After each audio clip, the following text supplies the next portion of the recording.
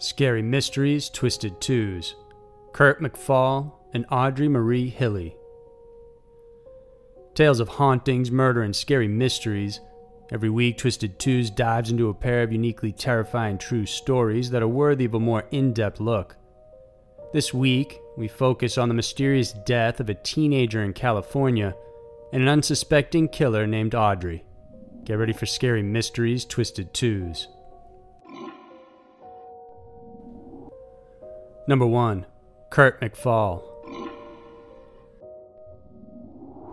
It was Monday, September 10th, 1984, when authorities found Kurt McFall's body. The 17-year-old had left home in Concord, California 2 days prior and was headed to San Francisco. He was planning to stay overnight and then drive back the following day, but he never made it back home. Instead, his body was found bruised and battered on a desolate beach in the San Francisco Bay. When they found him, the lifeguard described the body as being in relatively good condition. There were minor cuts and bruises on his back, but no evident trauma, and they also noted that he looked very clean. The day after he went missing, Kurt's father, Tom, received an unusual phone call from Kurt's friend, who told him that his son had attempted to leave a cult, and because of that was in fear of his life. Tom checked Kurt's room after and found suspicious items, including a knife crafted from a deer hoof, drawings depicting witchcraft, violent fantasies, as well as a necklace made with feathers and stones. Apparently, Kurt had been leading a double life. His friends described him as a quiet and sweet kid. However, in the months leading up to his death, they noticed a change in his demeanor. He had recently joined a group that would dress up in medieval costumes, even going as far as practicing jousting and sword fighting with one another.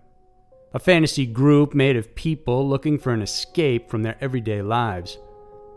This led him to be introduced to other individuals, and they eventually initiated him into paganism. The concerned friend that contacted Tom told him he was worried about Kurt's involvement with these groups. He had watched his friend go from simply being interested in these types of religions to fully adopting them for himself.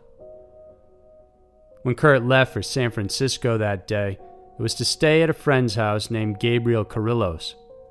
See, Gabriel headed the pagan group that Kurt had joined. As his story goes, he says Kurt woke up at 3 a.m., saying he couldn't sleep and told him that he was going out for a swim. The next day, though, Kurt's car was found abandoned and in disarray.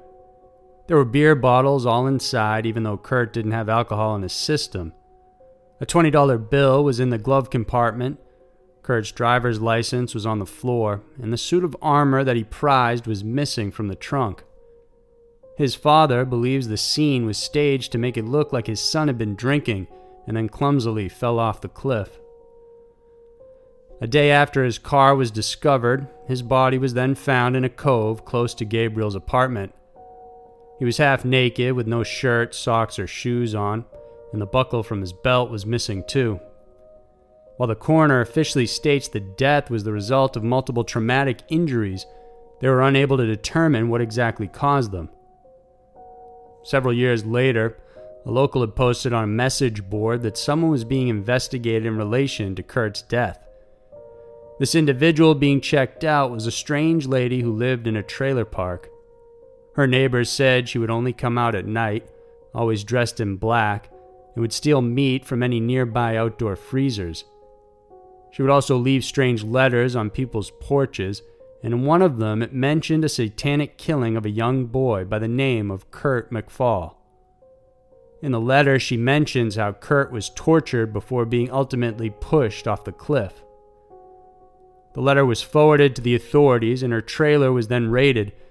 They found various graffiti on the wall created with blood, and there were feces strewn on the floors, but ultimately no evidence tying her to the crime was found. She did give the name of a man in Los Angeles who served as her leader, but there is no additional news of whether he was pursued or arrested, which likely means it was a dead end. The death of Kurt McFall still remains a mystery, and to this day, the case remains open. Number 2. Audrey Marie Hilley. On the outside, the Hillies looked like a picture-perfect family, but they were the furthest from that anyone could be. Frank and Audrey Hilly had been married since 1950 and had 2 children, Mike and Carol. During his late teens, Mike began to fall ill, suffering from stomach problems that were written off as nothing but a persistent stomach flu. Once he moved out of the house for college, the stomach problems mysteriously vanished. While visiting his son at college one day, Frank mentioned to him that he was contemplating divorcing his mother after catching her in bed with another man. Shortly after that, Frank himself started suffering from stomach problems, and in May of 1975, he went to the hospital complaining of nausea and tenderness near the stomach. He was admitted, and while his symptoms worsened, Audrey continued to be by his side and stayed there until he eventually passed away. After conducting an autopsy, it was concluded that he had died from a hepatitis infection. Frank had maintained a modest insurance policy, and Audrey was awarded with $31,000 after his death. With almost no grieving time, she quickly began buying new things, including a new car and other extravagant items. Even after the money ran out, she kept buying and told creditors that her son Mike would pay them off. 4 years after her father's death, 18-year-old Carol Hilly began suffering from the same stomach problems as her dad and brother and was admitted to the emergency room. It was during this period that Audrey injected her daughter's legs with an unknown substance 2 times. She told her that the medicine was given to her by a friend of hers that was a registered nurse and instructed her not to tell the hospital staff. When Carol's doctor suspected that there was heavy metal poisoning in her, Audrey transferred her daughter to another hospital instead. Around this time, Audrey was arrested for passing bad checks to the insurance company that held Carol's life insurance policy. By this time, Carol's hands and feet were completely numb. This hospital then focused on the possibility of heavy metal poisoning and discovered Carol had Aldrich Mees lines on her fingernails and toenails, indicative of arsenic poisoning. After tests, it was noted Carol had over 50 times the amount of arsenic normally present in human hair. Frank's body was then exhumed, and it was concluded that he in fact died from arsenic poisoning as well.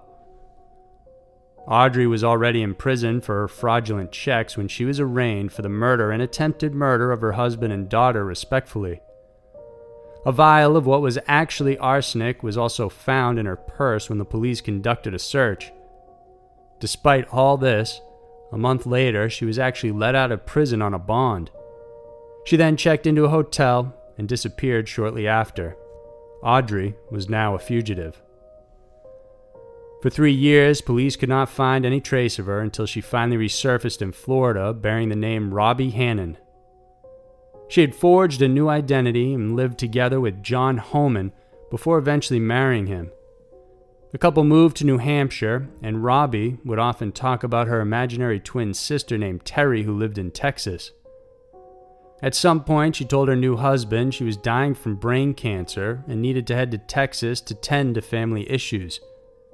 While there, she posed as Terry and called her husband to inform him that Robbie had died, but that there was no need for him to come because her body was donated to medical science. Audrey, who was playing the role of Robbie, then dyed her hair blonde, lost weight, and then pretended to be Terry. Terry eventually went to New Hampshire to meet John, and he became enamored by her, and soon the two began living together. However, the New Hampshire police, as well as John's family and friends, weren't so easily fooled. She was brought in for questioning, and under pressure, she then confessed that she was actually Audrey. Investigators and psychiatrists who studied her behavior said that she began acting out long before she started ever poisoning her family.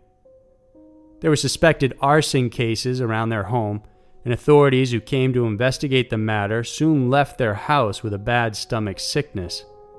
Looking back, it seems to make sense that most likely they were poisoned. The Hillies' neighbors had kids that would also get sick constantly with no clear cause, and soon after the neighbors moved away from the Hillies, the children recovered. It's also believed she tried to poison her own mother and her mother-in-law. Audrey ended up serving a life term for Frank's death, with an additional 20 years for the attempted murder of her own daughter. But she was a model prisoner, and soon after was given a prison furlough. Her 3-day pass to visit and see her husband John happened in February of 1987. Shortly after he took her to a graveyard where she asked for a few minutes to be alone, she immediately disappeared and became a fugitive once again. But unlike her first attempt, after just 4 days she was found dead outside a person's home. It's believed she had died from a cardiac arrest due to hypothermia.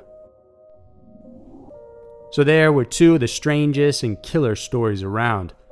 The world can be a crazy place, and Twisted Twos is sure to show you why. If you enjoyed this video, then please subscribe to our channel and remember to support us on Patreon. We have new videos every single week for you to check out. Thanks for watching, and I'll see you next week.